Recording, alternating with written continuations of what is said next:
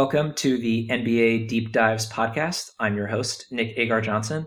Today, we are going to be talking about the top-ranked team in the Eastern Conference, the Boston Celtics. So today, I'm here with Robbie McKittrick. And Robbie, how are you today?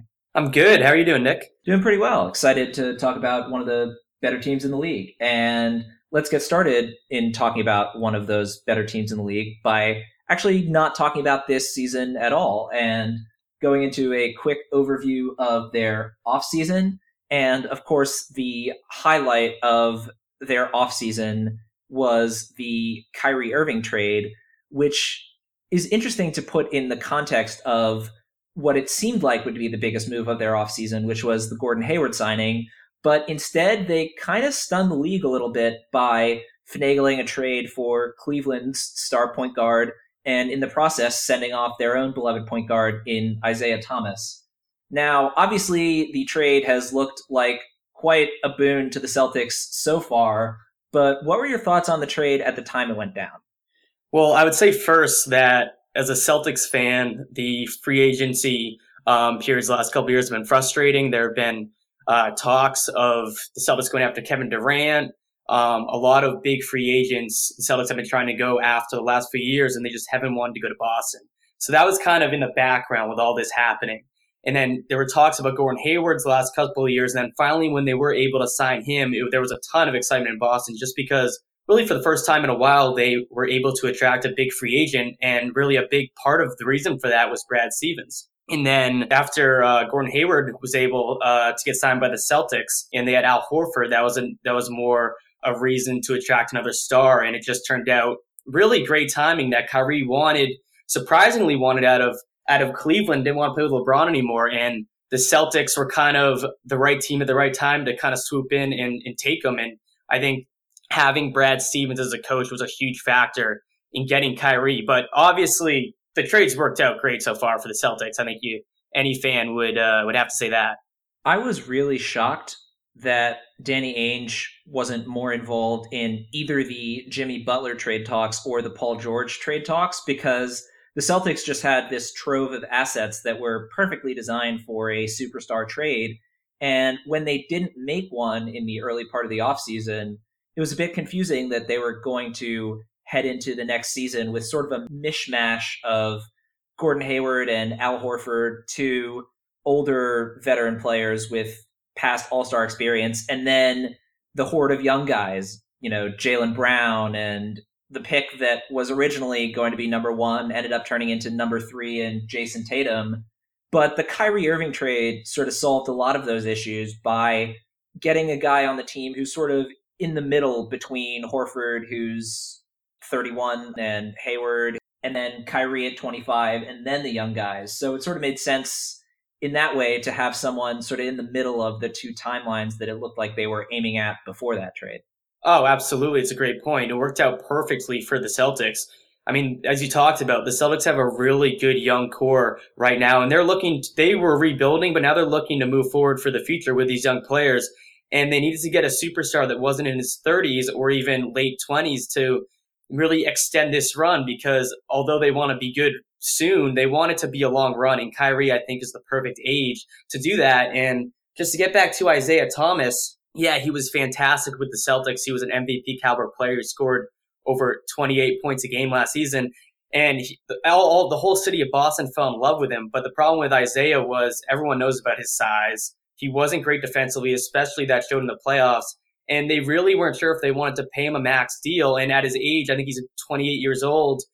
He's a little bit older to be the centerpiece of a franchise. They're going to have young players coming in from the draft. So I think that also was a big plus for the Celtics, that they were able to get Kyrie, who's 25, not have to re-sign Isaiah, and they got even a better point guard in the deal. So I think although they did give up the Brooklyn pick, which we'll have to see because that was the big piece in that deal, getting Kyrie was unbelievable for them.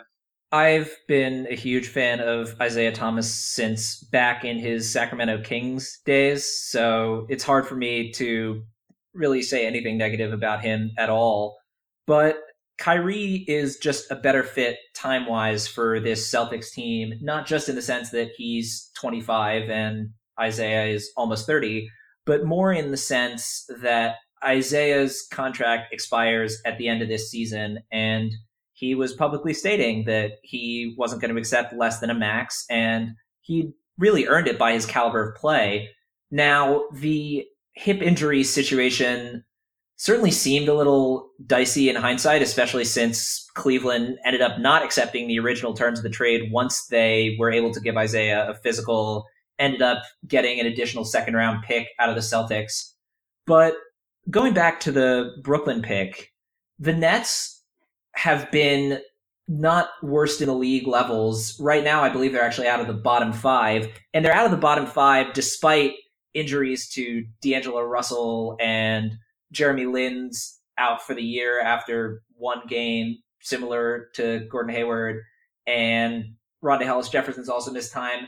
The fact that the Nets are currently not in the cellar despite all of their injuries is a great sign for the Celtics, because that pick that they gave up is probably going to be somewhere closer to the 5 to 10 range rather than, say, the bottom 3 in the draft, like, say, last season when that Nets pick ended up turning into the number 1 overall pick. Yeah, it's a good point. Absolutely. And it's really hard to guess. I mean, the Celtics, they now have the Lakers pick after the Tatum trade, where they moved down to number 3, and they also got the Lakers pick if they finish between 2 and 5. But the Lakers, they were having a better start in the beginning as well. So it is hard to predict with these draft picks, even if you get the pick sometimes. And oftentimes, we really look at it, a lot of these times, a lot of these teams don't do great with evaluating players, and a lot of the players don't pan out. You can look at the number 1 overall picks from a lot of teams in recent years. To get a proven guy like Kyrie, who's that young, I think that's a no-brainer, especially the uncertainty of the pick and with the team's success, as you talked about with Brooklyn. Last point on this trade, Jay Crowder went to the Cavaliers as well as part of that deal. And I've been really surprised by not only how ineffective he's been in Cleveland, but that trading him, which seemed like a loss for the Celtics given Crowder's incredible contract, in addition to his caliber of play, it might actually have helped Boston just to get rid of him. They might be better off with him not on the team. And that's not because Jay Crowder's a bad player by any stretch of the imagination, but because with Crowder in Boston, it's possible that Jaylen Brown and Jason Tatum might not have gotten as many minutes early in the season as they have.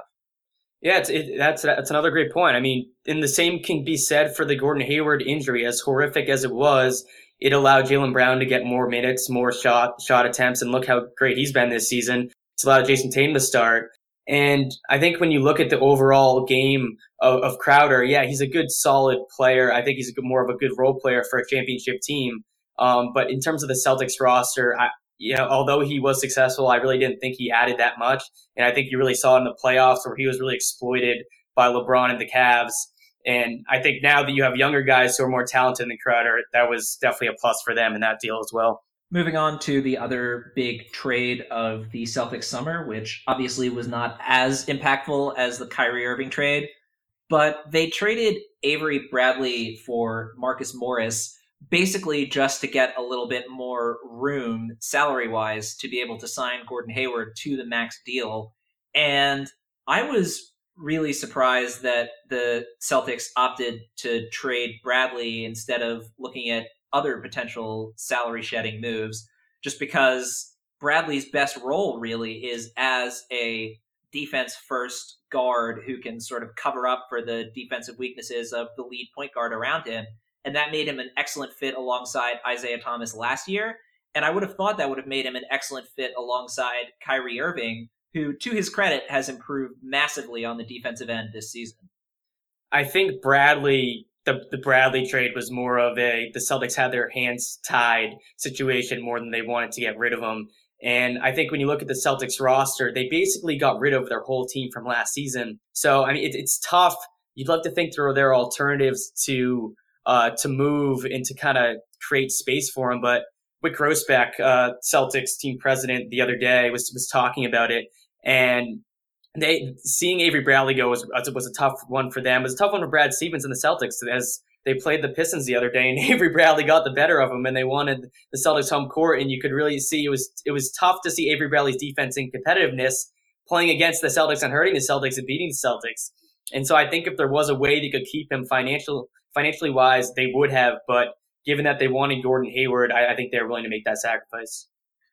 There's the on-court sacrifice with losing Bradley, but there's also the off-court sacrifice. And if you hear any of the young players or even the veteran players on the Celtics talk about Bradley, it's nothing but love for someone who is just viewed as one of those guys that would probably become a Boston lifer and such a great teammate, both on and off the court. It kind of hurts to lose him, but as you said, if you have to make a choice between Avery Bradley or Marcus Morris and Gordon Hayward, it's going to sting, but you're going to take Gordon Hayward and Marcus Morris every time. Yeah, and I think that's kind of how a lot of Celtics fans have thought about the transition from last year to this season, because emotionally it was hard to get rid of all those players. The team didn't have a ton of talent, but they were the number one team in the East because of great coaching and just great team play, and they were easy to root for. And guys like Isaiah, as we talked about, Avery Bradley, even Kelly Olynyk making big shots, or Jerebko, all these role players, and Crowder, who played so well together. Danny basically dismantled the whole entire team, and they're a lot better this year, and he absolutely made the right decision. But so you know that he did the right thing, but it's always tough emotionally as a diehard Celtics fan to see that, and definitely tough to see Avery Bradley in a Pistons uniform the other night. Last point on the overall offseason moves before we move into a more specific look at the draft picks. And the one deal I wanted to bring up was the Aaron Baines deal, because when the Celtics signed him, I thought that was just a perfect fit. They desperately, desperately needed a big man last year who could rebound and protect the paint. And that's exactly what Aaron Baines does. And his relatively limited offensive game just doesn't matter as much when you have the kind of scorers around him that the Celtics can put around him. And he sets really hard screens, which are very helpful, especially for someone like Kyrie Irving, who can absolutely destroy teams whenever he gets a little sliver of space to go downhill. What are your thoughts on the Aaron Baines deal and how he's looked so far this year? Like you, I loved the Aaron Baines deal, and you just talked about it right there. But the one big piece the Celtics have missed, besides really a go-to scorer down the stretch, they had Isaiah, but they've really been missing that superstar, is really a rim protector and a defensive force and a center. And Al Horford, as talented as he is, and we'll get into Al Horford later on, he's really not as much of a defensive force as some other centers in the league, and like they really, really need. And Baines provides that. And he reminds me of Kendrick Perkins back in the day, and he's even better than Perk because he has more of a jump shot from the outside, can shoot it consistently. But just like Perk, he doesn't shoot a ton. He plays good defense. He blocks shots, gets rebounds, and I think he was a real key. And really just a good piece to complement, as you said, the other scorers they have on this team. All right, let's go into the draft. And I want to start, obviously, with the player that the Celtics started with in the draft, Jason Tatum. And moving down from the first overall pick to the third overall pick is always an interesting move, let's just say, and one that can be fraught with a lot of potential issues, just because the difference in career success between the first slot in the draft and the third slot in the draft is really eye-opening. And really, it's just the difference between the caliber of the number one overall pick versus any other pick in the draft. The success of number one overall picks is just that many levels above that of any other draft position. You know, you think about the LeBron Jameses of the world, the Tim Duncans of the world. But Danny Ainge really talked a big game about how he would have taken Jason Tatum number one overall, how that was their guy from the beginning, despite the fact that for pretty much everyone else, Markelle Fultz was the consensus top pick. And I don't want to declare anything too early just because Markelle's season has really been dogged by this shoulder injury that the Sixers inexplicably made him play through early in the season. But Jason Tatum has looked probably better than any other pick in the 2017 draft, at least so far this year. Tatum was an absolute excellent choice, and Danny's looking like a genius right now. And he basically what he did, he said he was going to pick Tatum. Whether that's true or not, hard to know. But they did seem to love the kid, and I think they loved his competitiveness and just his overall game. And he was very NBA ready, more so than a lot of the players in the draft. And if you just look at his numbers, shooting percentage-wise, he's shooting 49% from the field. He's shooting 48% from three. He's scoring almost 14 points a game, and that's from a rookie. And generally, in the Celtic system, rookies don't often come in, start, and put up those types of numbers. There have been comparisons to Paul Pierce. Paul Pierce has even described him in that way. And I think you really have to be excited if you're a Celtics fan to have a guy like Tatum. And not only that, but they got an extra pick, the Lakers pick for next year. They got that in addition to Tatum and passed up on Fultz and Lonzo Ball, which obviously you said it's too early to tell, but it's looking really good right now.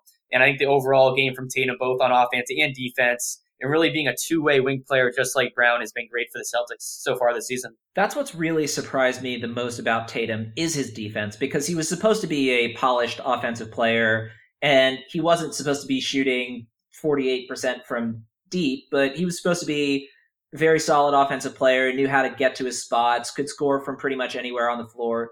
But he was supposed to be a mess on the defensive end, and how much credit to his solid defense so far this year goes to Brad Stevens and how much of it goes to him, I'm not quite sure. But the fact that Tatum has been passable on the defensive end is shocking, because it's always shocking when any rookie is competent on the defensive end, but more so because that's where he was supposed to really, really struggle coming into the NBA. I just haven't seen that so far. Yeah, and I'm not really surprised about it. Well, first of all, you look at his length and his athleticism, so there really is no reason why he shouldn't be a good defender, especially if he's covering other small forwards or power forwards. But, I mean, if you really look at a lot of the Celtics players, I think you really see the impact of Brad Stevens and the Celtics defense and the Celtics culture.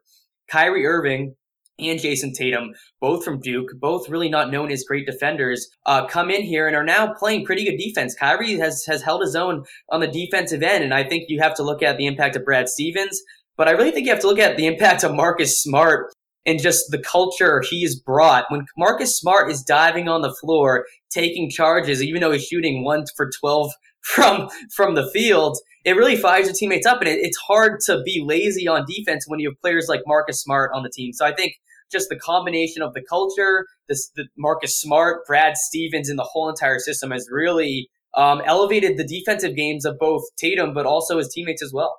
And speaking of defense, I want to talk about Semi Ojeleye, who's actually got a pretty surprisingly similar statistical profile to Marcus Smart so far this year. Semi is shooting slightly better, but still only 32.7% from the floor.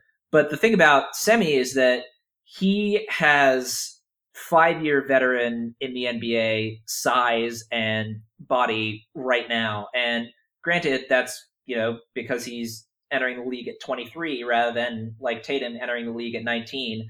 But Semi is already looking like the kind of player that can switch basically any matchup on the floor, 1 through 4, and maybe even 1 through 5 in some smaller matchups. And the Celtics getting him at 37 was kind of ridiculous. I just remember that we did a #basketball mock draft, and when I picked Semi with the 34th pick for the Kings, everybody was saying, how'd you manage to steal him with the 34th pick? That's ridiculous. You should be going late first round at the absolute worst. And yet here he is falling to the Celtics at 37 and already becoming a really interesting cog in their defensive scheme. Yeah, I mean, he has struggled offensively, and I think even the very beginning of the season, he really was struggling from beyond the three-point line. I think as he settled in, he started making more threes, still only shooting about 29 to 30%. But as you said, on defense, that's really been his key, and I think that's why Brad Stevens has played him, even though he struggled shooting from beyond the arc. And I think especially even if you look late in games, oftentimes Ojeleye has kind of snuck into the games, and it's because he's been playing solid defense. And I think you really have to look at him as a Jay Crowder type player. Give him 1 or 2 more years when he's more comfortable making threes. He'll be more of a small forward type player who can guard some of the best players on the other team, but also hit the corner three. So I really see a Jay Crowder resemblance to me in terms of his type of style, his tough play, and his defense. But very impressive, I think, so far. Quickly, before we move on to the next section, I just want to talk about Jabari Bird and Abdel Nader really quickly. Jabari Bird, the 56th pick in this past draft, and Abdel Nader, who was actually selected last year but didn't play in the NBA, instead spent his time in the G League, where he was one of the better players in the G League.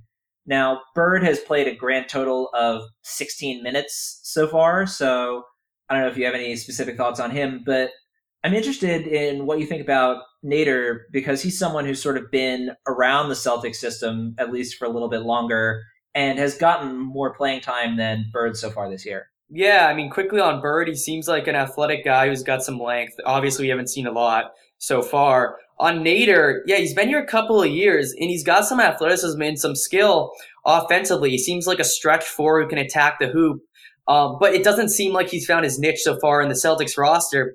And if you look at the team, it's hard to see where he's going to get minutes this season or really in the future. I mean, they're going to have more draft picks. The rosters, I can't see it changing that much, especially just with their athleticism and their length with the young players. And that's kind of where Nader can fit in as an attacker who's a little bit bigger, can play the four. So I think Nader has some talent, but I just don't see a role for him really in the future for this team. And it doesn't help that he's even seen the limited minutes he's seen thus far with Gordon Hayward, who's pretty similar position-wise, sitting out all but the first 5 minutes of the season. Yeah, Gordon Hayward's going to come in. He's going to take up a lot of minutes, as you said. And Nader is kind of out of luck on a team that has a lot of threes and twos who are really long and can run, which they really haven't had in the past. So it's a luxury right now. You know, maybe a few years ago when they were filled with a lot of smaller point guards, shooting guards. But with this team right now, I really don't see a spot for them.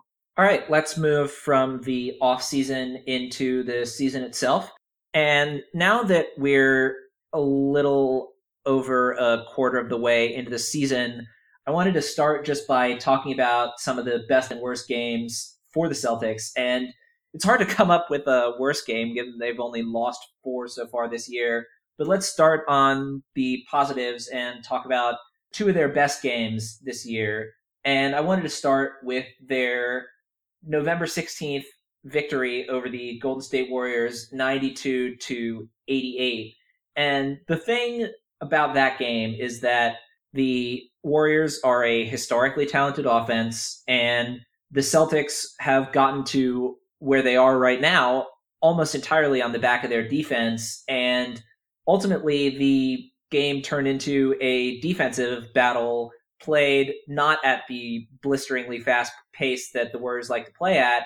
And the Celtics' ability to sort of force the Warriors to play Celtic-style basketball, I think, was really intriguing and says a lot about what the Celtics might be able to do in the playoffs.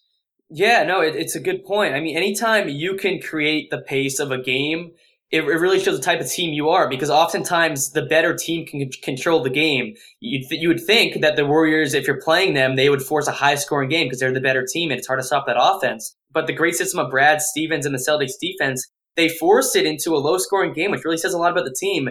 And the thing I was impressed with, and I think I've been impressed with this about the Celtics all season, is that they had a big comeback in that game. They were down 17 points at one point. They went on a 19-0 run. A 19-0 run against the Warriors is absurd. I mean, they can take 1-3 and make it in a second, and they can go on a 19-0 run of their own. But to hold them on a 19-0 run says a lot about this defense, and it just says a lot about the transition opportunities from this team. I mean, I think Jaylen Brown showed you a lot in that game. He had 22 points, and he really took over the game, whether it was on rebounding, whether it was on big steals, transition dunks. The fact that Jaylen Brown stepped up as a young player in only his second year against the Warriors and really was the key to that comeback, along with Kyrie Irving, told me a lot, not only about the Celtics defense, but also about the play of Jaylen Brown, where he is at his development. Another excellent win for this Celtics team came on October 30th against the San Antonio Spurs, and the Celtics were starting to heat up. This was after they'd won 4 straight games following their 2 losses to open the season. The thing about this game that I thought was most impressive is the fact that the Celtics played this game at a very slow pace, actually significantly slower than their game against the Warriors, but they managed to put up 108 points on the Spurs despite that really slow pace. And it's interesting when a team that's sort of more of a defensively focused team is able to not only, hold the Spurs to 94 points, but also put up 108 of their own. And on the one hand, this game obviously did not feature Kawhi Leonard, which probably would have limited the Celtics, given Kawhi's incredible defensive presence. But it's always a good sign when you're able to beat the Spurs by double digits. And for the Celtics to do that earlier in their run, I think was particularly impressive. Yeah, absolutely. Anytime you beat a team like the Spurs and Greg Popovich, it's great. It's great for Brad Stevens. I know Popovich and Stevens have a little love fest going on as they compliment each other during the interviews going up to the game. But I think in that game, you really just saw the brilliance of Kyrie Irving, and the reason they got him here is really be the leader and the scorer. And I think not only did he do it that game for the Celtics, but he's usually done it all season long. All right, from the positives into the negatives, and there haven't really been very many negatives for the Celtics so far this year, but I wanted to touch briefly on the loss that ended their 16-game run. And they didn't lose to a terrible team in the Miami Heat, but this wasn't, a loss against, say, the Warriors or their later loss against the Pistons, where it's like, okay, it kind of makes sense that they would lose to this team. It's one of the other excellent teams in the league. But the fact that they lost this game to Miami and they lost it based on just a really rough offensive game, I think says a lot about how this Celtics team can be attacked. Yeah, it does. I mean, a lot of the players, I think, on the Celtics can be streaky offensively, and I think especially Jaylen Brown. You saw it in the beginning of the year where he had a couple of breakout games. He had a couple games where he didn't score, a couple of big ones again. And they have streaky shooters. They got Rozier. They got Marcus Smart, who's as streaky as them all. Smart was shooting about 26% from the field the other day, and then he hit 6 threes against the Pistons. So, they're a streaky team. I think at times they can get a little bit stale offensively. But I think in that game, they got in the habit of getting down early. And I think they kept coming back. The Thunder was a big win. They came back in that game. There are other games where they came back 4 different times, I think, on their run, or at least in the beginning of their big stretch of a win streak.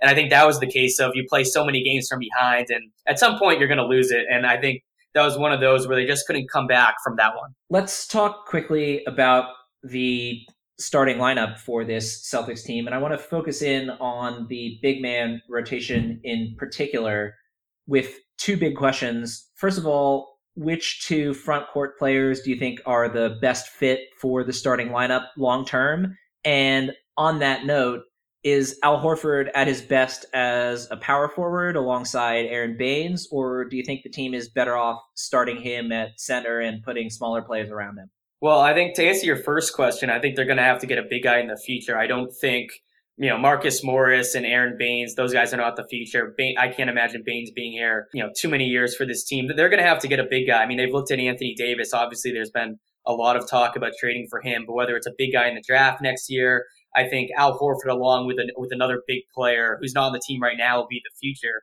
But just in terms of best fit for this team, I think it really depends on who they're playing. I mean, defensively, they're much better with Al Horford at the 4 and Aaron Baines at the 5. And you really saw the other day where Al Horford was playing most of the time at the 5 and Andre Drummond just crushed him. He had about over 20 points and over 20 rebounds. And I think that's where you really saw a case where you could have used Aaron Baines. And I think Brad Stevens deserves a little criticism for that. I think he should have used Baines more in that game to play against Drummond. So I think it really depends on the matchup. Obviously, they're better offensively and can stretch the floor when Al's at the 5. Tatum or Morris might be at the 4, depending on who you can switch in with Rozier and Smart. There's a lot of interchangeable parts there who they can make their small forwards into power forwards. That's the best lineup offensively. That might be the best lineup covering the Warriors, because the Warriors are much quicker from the outside and don't play the traditional big man that often. But I think against bigger teams, they are better overall with Baines at 5. All right, moving from the big men into the wing and guards. And we've talked a little bit about Jaylen Brown, but I was a big fan of him heading into last year's draft, but even I was a bit surprised when the Celtics took him 3rd overall, and he was solid last year, getting minutes for a playoff team, which is something you don't often see for rookies. And this year it looks like he's taken another leap. Yeah, and that was the first article I wrote for #basketball was about Jaylen Brown and really how I thought he'd have a breakout season this year after the few games. And I think there were a couple things that I noticed from the very beginning from Brown that were very different from last year. So first of all, with Gordon Hayward going down, that really made some more time for Brown to get in the starting lineup and to get shots up. So this season, he's taking over 12 shots a game. That's second most on the team. Kyrie's taking 17 and a half, but second most on the team in shot attempts. Last year, he only took about 5. He didn't get many minutes last year. He only scored about 6 points a game, but you saw little glimpses of his greatness in the playoffs against the Cavs. He had a great game for the Celtics, scored a lot of points, and was key in one of those playoff games. So you saw his ability in different moments last year. Just didn't get a lot of experience and a lot of time on the court and a lot of opportunities to shoot. But I think this year as a starter, he's been fantastic. He's been much more aggressive, as I said, shooting over 12 shots a game. He's scoring the ball second most on the team at a rate of 15.6 points a game. He's rebounding 6 rebounds a game. And I think 2 areas, to wrap up real quick, 2 areas I think that I've seen the most development with him is number one is his post game. I think when he's been in the post, he's been really aggressive and has noticed that as a shooting guard, he can really attack them in the post. And he's been dunking on guys. He's been getting offensive rebounds, putting it back. And then secondly, as I talk about in the article, I think he's been a lot more confident from shooting from 3, and not just the corner, but from all around the arc. And I think oftentimes in last year, he would catch the ball and wait a little bit, hesitate. Sometimes he shoots, sometimes he won't. But this year, he's being aggressive. He's not thinking. He's catching a shoot, especially from the top of the key, diversifying his game. And he's shooting over 41% from 3. So I think the all-around game from Brown, and then don't forget about his defense, has been fantastic as well. But he's been a sight to see. I want to talk about Terry Rozier really quickly, someone who is very often aggressive on the offensive end.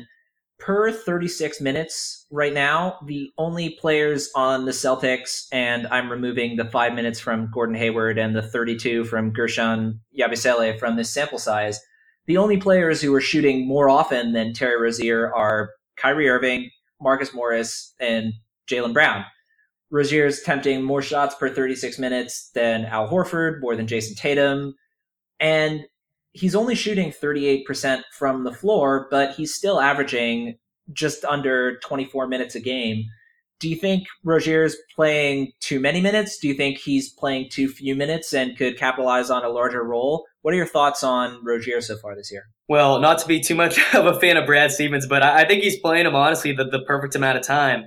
I think Rozier in moments, in minutes here and there is fantastic.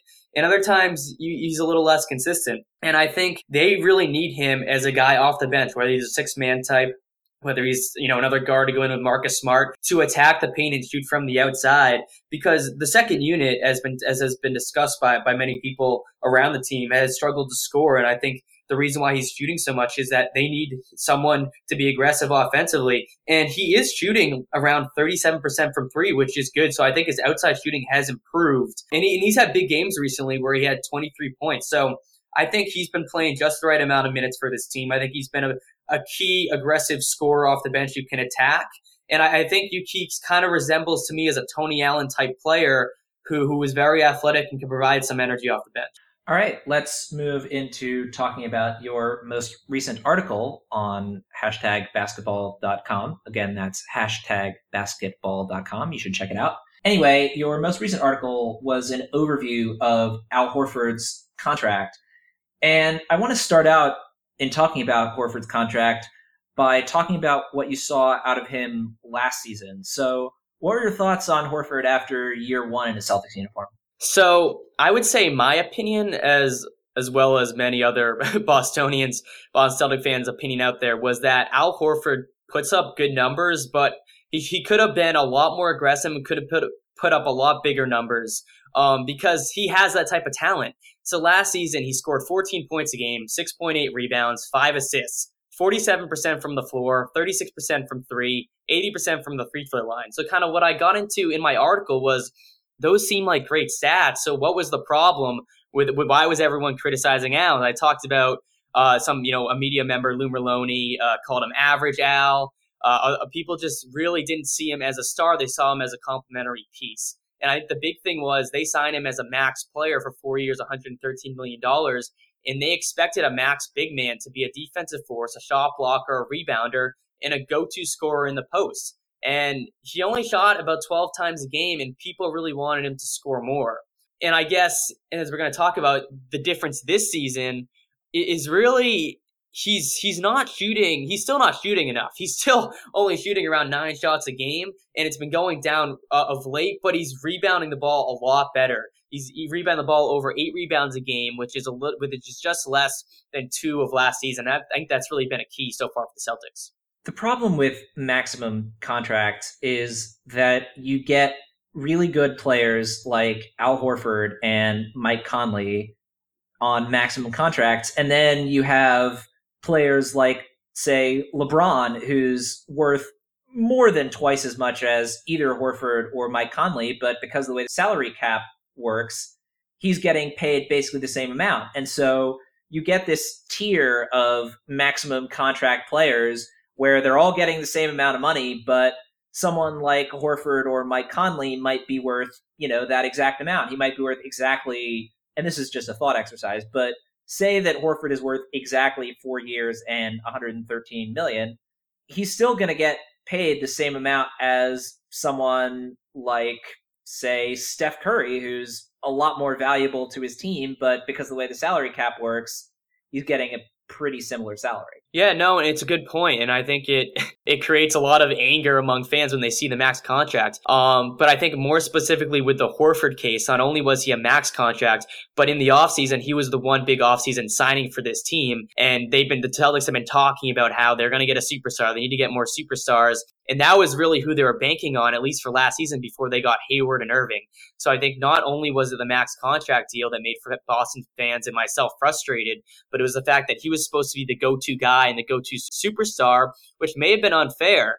But now let me just kind of bring it to this season a little bit more. And I do think he's a go-to superstar, and I do think he should still shoot more. And I think recently he has not shot enough. But there was a stretch, as when I wrote this article, maybe a couple weeks ago, where he was shooting the lights out. He was shooting about 49% from three. That's gone down to about 43%, which is still great. But he and Kyrie were playing great together. He's still rebounding the ball at a great rate. He's been blocking shots. He's dunking. He's being more aggressive, or at least he was. I'm a little more frustrated now recently. But I think as I'll close here with this point, but he really reminded me of Kevin Garnett. And that's kind of what I talked about in the article more, was this season. And when you look at the stats of KG, it's very similar. Of KG's career with the Celtics, he averaged about 15.5 points, 8 rebounds a game. And those were kind of Al's numbers. Now he's averaging about 13.7 points a game. But a few weeks ago, those were about his numbers. And I think you're really starting to see a guy worth the money and worth to be a go-to big man. At this point in the season, Al Horford is the clear frontrunner for Defensive Player of the Year. And his defense alone, I think, even without all of his incredibly useful complementary offensive skills, his defense alone makes him worth that max contract.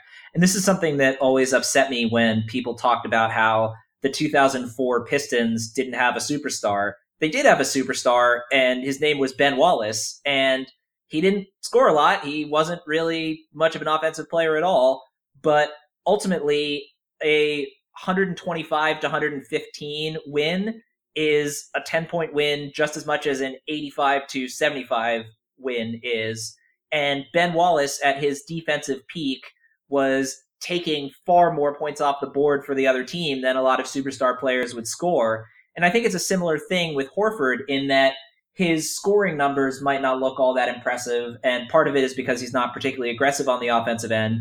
But part of it is also that just doesn't matter as much when you're contributing as much on the defensive end as Horford can, as a guy who can switch basically every pick and roll and always knows where to be on that end of the floor.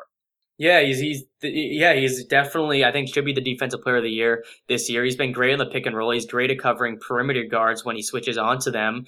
And as I said, he's a lot better rebounder this season. It's hard to be known as a defensive force when you're not a great rebounder. And I think that was the case for him last year. But I think he's doing a lot better of a job of it this season. And you talked briefly about how Horford has looked different with Kyrie Irving alongside him, but I want to go into that a little bit more, just because the trade between the Cavaliers and the Celtics seemed a bit like a swap of vaguely similar players in that Kyrie and Isaiah Thomas are explosive offensive players who had reputations as absolute disasters defensively, but Kyrie has not been a disaster defensively this year, and I just wanted to ask you, how much of that do you think is Horford? And on the other side of it, how much do you think Kyrie's game has contributed to Horford being able to be as effective as he has been this season? Yeah, so I think Kyrie first defensively, as I talked about a little bit earlier, I think the impact of Horford, I think Smart, I think his teammates, I just think Brad Stevens and the whole culture have really helped Kyrie just honestly try because as I mean, half the battle, if you're athletic and you're talented, is just trying on defense. And he tried on defense when he played for USA Basketball under Coach K, and now he's trying again for the Celtics. So the defense is there for Kyrie, and just offensively for Kyrie and Horford and Kyrie's impact, I think he's been all the difference this season for Al. And I close this this part in my article. I have my article with this talking about the impact of Kyrie, and I think the biggest thing with Kyrie that is different than Isaiah is Kyrie's ability to get into tight spaces and then pass out of it, and that opens up more space for guys like Horford or whatever teammate to shoot, and especially a lot of times just with Horford because that's what they're doing with the on ball screen and the pick and pop, and a lot of times Kyrie with his masterful dribbling, you're taking on a triple team and passing out of it for an easy jumper for Horford that's right in rhythm. And when you're a shooter, the more space you have, the more time you have, the more comfortable you're going to be, the more confident you're going to be. And then once you make one, you're going to make a lot more. So I think that Kyrie's ability to have his height at 6'3" to be able to get into the paint and kick out where Isaiah might get stuck, and it's not his fault. He's small, but Kyrie just has the ability to make his teammates better in a way that I think Isaiah did not. And although Isaiah was a good passer, I think Irving's passing ability has always been an underrated skill, and I think you're seeing it here that he's making his teammates better, but more importantly, he's making Al Horford better. All right, let's talk about the future of this Celtics team before we wrap up. And I want to start by talking about the near-term future. And this is sort of a two-part question, but first, what do you think the Celtics' chances are of being the top seed in the Eastern Conference before the playoffs? And second, in a related way, how many games do you think this team will win? So I think the Celtics will be the 1 seed in the East. They were the 1 seed last year. And as we learned from last year, it really doesn't matter that much who the 1 seed or the 2 seed is. It's all about the playoffs. And, LeBron and the Cavs, they were off to a tough start, but as we know, they're going to be probably the number 2 seed in the East. But it really doesn't matter because they're going to be there. So the playoffs is all that matters. I think they will get the number 1 seed, but just like they did last year, it's all about how you do in the playoffs. And then how many can the Celtics win? So they're on pace for 67. I don't think they're going to get 67 wins. Last year they had 53. I think they're going to beat last year's record. So maybe, high 50s, maybe low 60s. So I'll give them 59 wins on the season, I think. I was going to say between 58 and 60. So it looks like we're basically in the same boat on that one. It's just shocking to me that the Celtics outperformed their point differential last year. They won 53, but point differential wise, they should have been around 48, 49 wins. And they lost arguably their biggest offseason acquisition within 5 minutes of the start of the season. And yet here they are at 18-4, and that's after a loss in their most recent game. So it's kind of hard to peg where this team's going to end up just because they've already exceeded expectations by such a large margin. Yeah, they're looking really good, and they're a lot better than they were last season. I mean, the growth of Jaylen Brown, the addition of Jason Tatum, the addition of Kyrie Irving, all of those pieces, and then Aaron Baines and Daniel Tice, 2 more big men, which they really didn't have as much of a presence last year. They're much better than they were last year. I mean, last year they lost in the Eastern Conference Finals to Cleveland. And I honestly, I can't see them beating the Cavs again this year. Maybe they would go 6 or 7 games. I wouldn't be surprised about that. I still don't think they have an answer for LeBron. If they did have Gordon Hayward this year, I think they would beat the Cavs, and I think they would give Warriors a tough series in the finals. So wait till next season to when Gordon Hayward comes back.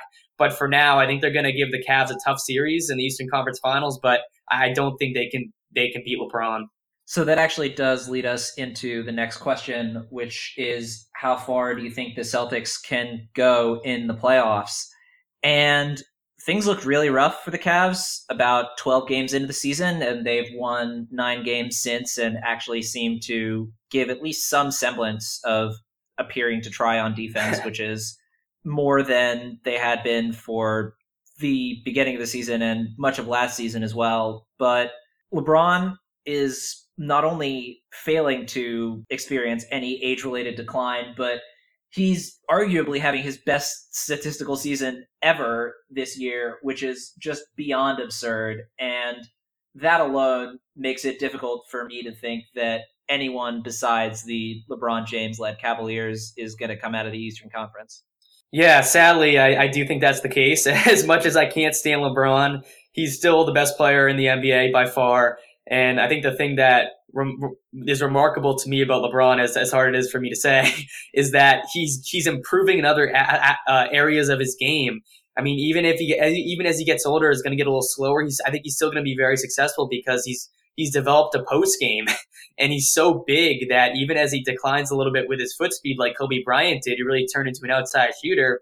I think LeBron's going to extend his career with just playing in the post. So I think whatever team LeBron's on is going to be a contender for many years to come. And speaking of many years to come, let's wrap up this podcast by taking a look ahead at what the Celtics might look like a few years down the road. And I picked 2020 for this exercise, and I think that the odds of LeBron James remaining in Cleveland after this season are slim to none. And the minute he leaves the Cavaliers, that opens up the rest of the Eastern Conference for the first time in literally 8 years, because if LeBron returns to the finals this year, as we both think he will, that'll be 8 straight years of LeBron's team being Eastern Conference finalist, which is just absurd. But given how well the Celtics have played this year without Gordon Hayward, and given that 2 of their best players in Jason Tatum and Jaylen Brown are 21 and 19, I think this Celtics team is primed to be the cream of the crop in the Eastern Conference in 2020. And their main competitors, in my mind, would be the Bucks, just because Giannis, and the Sixers. But the Sixers, I feel like, will peak a little bit later than the Celtics. And so, assuming that LeBron leaves the Eastern Conference this offseason, I think the Celtics are primed for a pretty solid run over the next 2 to 3 years. I would agree with you. I mean, as a Celtics fan, it's exciting because Jaylen Brown's only getting better. He's going to be a superstar, probably an all-star in a few years. Jason Tatum is only going to get better. They're going to have another high draft pick. Whichever player they draft, hopefully it's a big man, is going to add to the mix. And I think they're going to keep Kyrie, they're going to keep Al, they're going to keep Gordon Hayward, and they may even try to trade for a piece like Anthony Davis or another big man. So I think with Danny Ainge, you never know what he's going to do, and you don't know what type of trade he's looking to make. They're always trying to improve. I know they still think they're one player away, and they haven't really reached that Warriors type level yet. So I think they're going to keep looking to improve. But as you said, I think the Eastern Conference will be theirs. I agree. I don't think LeBron's going to be in Cleveland. Might be a Laker. We'll see. But I think the Eastern Conference will be the Celtics for the taking in the next couple of years. If Danny Ainge manages to trade for Anthony Davis and only give up one of Jaylen Brown or Jason Tatum in the process, I think that that's the only team that would be able to challenge the Warriors in the next 2 to 3 years, because Anthony Davis always destroys the Warriors. He's the kind of player that they absolutely can't guard. And if you add Davis to the core of players that the Celtics have, as long as they don't give up too many of their young assets to get him, I think that that's really the only way that any team in the league would have a chance against the Warriors before, say, 2021. Yeah, I would absolutely do that deal. I think the Celtics should try to keep Jaylen Brown as much as they can. I mean, obviously it depends on the deal. It depends if you're getting Anthony Davis, but I would be more than willing to give up Tatum, a draft pick, whoever else. Throw in Marcus Smart in there if they want him. His shooting percentage, but he takes charges, so there's that. But it'll be interesting to see what they want for him. But absolutely, if you're getting a guy like Anthony Davis, I would definitely give up Jason Tatum for sure. Jaylen Brown, I'm a big Jaylen Brown guy. I think he's going to be a star. I have a hard time giving him up, but it'll be interesting to see what Danny decides to do. All right. Anything else before we wrap up? No, that's it. It should be an exciting Celtics season, and the young guys. I'm really looking to see how Brown and Tatum keep developing throughout this season. So I'll be watching. All right. Well, he is Robbie McKittrick. You can find him on Twitter at ROBBYMCKITTRICK. And you can, of course, find his work on the hashtag basketball website, where you can also find my work. And you can find me on Twitter at NBAJOHNSON. If you've been enjoying the podcast, please take a minute to leave a rating or a review on whatever podcast player you might be using. 5 stars, much appreciated.